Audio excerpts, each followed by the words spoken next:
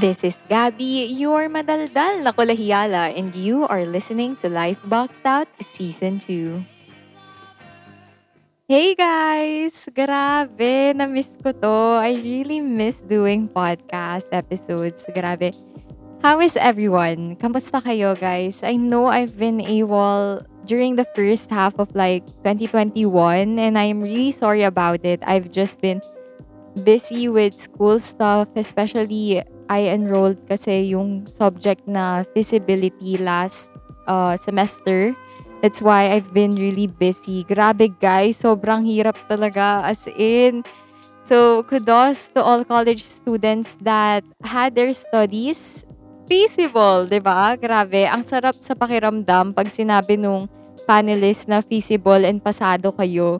So I know how it sucked everything out of me or out of you or basta it sucked everything like time, brain cells, words, ano pa ba, energy. Grabe kahit yung mood ko nga nagbabago nun during the time na I was taking up feasibility.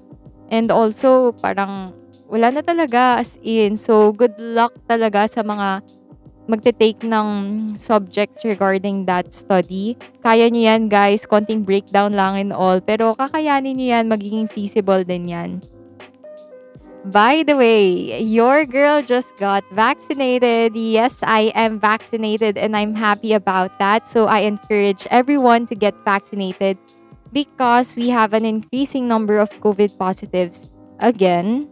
And we're on our third season of ECQ. So, please guys, get vaccinated na kasi protection din yan. Okay? Huwag tayo maniniwala sa mga fake news sa social media. If ayaw nyo magpa-vaccine, I respect that. But study about it first. You try to research about it. Know your vaccine. Know the vaccines available. And take a look if ganun pa rin ba yung pananaw nyo. Basta try to research about it first before believing in fake news on social media. Okay, so for this season, I will try my best to keep my episodes on a 15-minute radar. I will really try my best, guys. So, let's get into it na. Grabe, naninibago na naman po yung boses ko. Ayun. So, for today's topic, this has been a request from one of my listeners during the first season. Grabe, di ba? She requested that I talk about choosing the right circle of friends, in general. So guys, to be honest kasi, I don't know how to open up this talk because there is really no proper way or guidelines to choose who to be friends with. There is really no book about what and what nots about, choosing the right friends. So instead, I will be sharing with you my experiences in landing great solid friends that have been with me since the start of the starts. So actually guys, there are just four things I'd like to emphasize here in my talk. So the first is to just be a good person. You don't have to smile at everyone all the time or offer some charity work to random strangers if you don't want to. It's just that you have to be good in general. Be good. It's that simple. Parang you should know your limits, especially in ways that could offend anyone. Kasi it's something that comes from within. And it automatic na siyang lumalabas sa'yo as a person. So, you don't have to force it naman. Because before you start choosing or growing with the right circle of friends, you have to be one in order to gain one. Friendship isn't a one-way street kasi. It's something that both parties put effort into. Ano yun? Hahanap ka ng good circle of friends or hahanap ka ng friends that will stick with you for the rest of your life. Pero ikaw mismo as a person, ayaw mong maging good friends sa kanila. So, ikaw pala yung toxic. So, let's not be like that. Let's start from within. Let's start from ourselves before we find the right circle of friends. So, second is you observe everything. Like, not just the people around you, but also the environment and situation you're in. You, try to look at it as if you're judging your own life by asking some questions like, are these people good influences for me? Do they bring out the best in me? Is this the life I want to live when I'm with them? So, the answers to these questions are things you should consider, 'di ba? Hindi naman sa porke tinanong mo lang sa sarili mo 'yan, ay okay, ito na yung answers ko. So, dead man na lang, 'di ba? You need to take into consideration the answers to those questions and you know, try to reflect if ganun ba talaga yung nafe-feel mo when you're with them or if ganun ba talaga yung nakikita mo sa sarili mo at the moment when you're with them. So, if you feel like you're at your lowest point and all they do is drown you more, I think that those aren't people that you would love to keep, 'di ba? You should grow together, hindi yung naghahatakan pa kayo pababa. So, third is surrounding yourself with positive energy.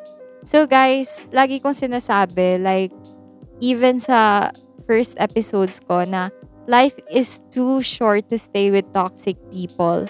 Like, life is too short to allow these people to bully you or treat you like crap. Sorry for the term. So, hindi lang sa love life nagagamit ang phrase na, quote-quote, you deserve better. Syempre, pati sa friends din nagagamit yun. Kasi, you should think about that. Because, yes, we have our own dramas with our friends. Like, we fight, we argue with them, we have tampuhans, and who knows what more. Pero kasi at the end of the day, we don't hold anything against our friends, 'di ba? Personal experience. Like, I don't hold anything against my friends, even grudges, 'di ba? So at the end of the day, we love our friends as siblings or possibly more than siblings actually, 'di ba? So we treat them more or like one. And that should be felt no matter how low-key or low maintenance your relationship with someone is. It should be felt, guys. Hindi yung parang, ay, kasi low maintenance lang yung friendship namin, so okay lang kahit hindi ko siya ramdam or okay lang kahit toxic siya sa akin or okay lang kahit pinagkakalat niya yung mga things na hindi dapat about me. So it shouldn't be like that, guys. Parang no matter how low maintenance or low key your friendship is with that person, dapat nafe-feel mo na pinapahalagahan ka din niya and the same goes with you, syempre, na dapat pinapahalagahan mo din siya, 'di ba? So, and fourth is listening to your parents' advice. So, I am not saying that they always know what's best for us or that they always know what they're saying. It's not that It's just that sometimes or possibly most of the time, it's best to look at things from different perspectives. Parang sa mata nila or kung ano yung nararamdaman nila sa'yo. Because sometimes we may not notice that we've parang overdosed with toxicity and it shows too much.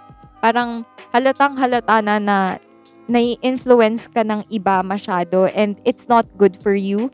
And kahit hindi parents kahit yung the people around you na importante din sa'yo, that loves you, that really loves you, parang sila yung makakakita or makaka-notice na you're being too much or you're hurting yourself too much or medyo hindi ka na nagiging okay. Parang ganon. You know what I mean, okay? So, you should sometimes listen to them, 'di ba?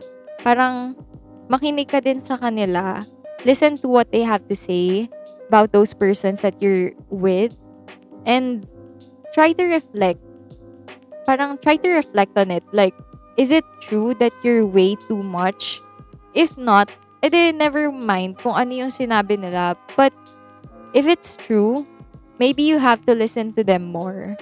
Because maybe you're showing a negative side of you more. Parang ganon. My gosh, how can I explain this? Pero, ganun nga guys, parang you have to listen to what others have to say sometimes. Well, it doesn't apply all the time, but kasi 'di ba, the people around you na you keep are the people you love. So sometimes they have something to say na you need to listen about it, or you need to listen to it rather, because it'll help you grow or it'll help you in your decision making. Pero syempre, when you listen to them, don't let them affect you. You reflect on it lang. Don't let it affect you as a person. So yun yung four things na gusto kong i-emphasize dun sa topic na yun. And I hope it helped though, because yun yung way ko on how I chose my friends, on how I have my friends with me. So, disclaimer guys, I am not a professional psych or what. I don't also have a rule book that dictates everything we need to do to have a good life. There is no such thing, guys. Kasi we will always have bumps in the road, whether it may be in choosing the right person to live with for the rest of your life or having a group of pals forever. Kasi the way we live or choose doesn't always need to be perfect eh. Sometimes we have to make mistakes or even, fail to learn from them. Kasi dun tayo matututo eh. Kumbaga sabi nga nila, di ba? Teacher, the best, sorry, nawala. Ano nga ba yun? Sabi nga nila, experience is the best teacher. So, kahit anong sabihin sa inyo ng iba or kahit anong sabihin ko sa inyo or i-share ko sa inyo, kung ano yung na-experience nyo, dun kayo magla-learn eh. It's not by teaching you, saying these things to you, or trying to apply my experience to you. It's all about you. Kasi buhay mo yan. So, kung ano yung na-experience nyo, if you fail, you learn from it. Parang huwag kayo susuko agad. 'Di ba? So, we are now 12 minutes in. 'Di ba? Sabi sa inyo guys, I'm trying my best to, keep my podcast short. To keep my episodes short.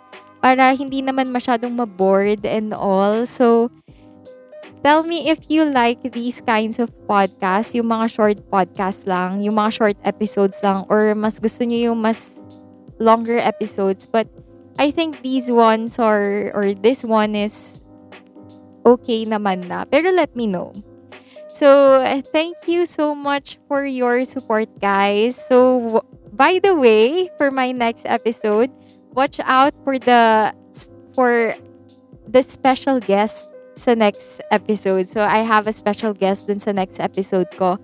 And we will be talking about life, love, and basically everything in between. So, by the way, guys, I am still up on 6 podcast platforms. You could check Lifebox out on Anchor, Spotify, Google Podcasts, Breaker, Pocket Cast, and Radio Public. So, if you have more podcast episodes, ideas, suggestions, comments, or questions, feel free to DM me on my Instagram account. It's at Gabby. It's SGABBY.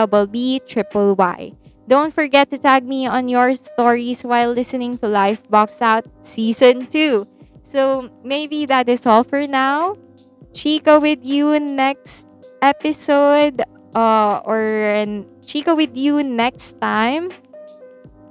So, that's life, love, and, basically everything in between. Bye!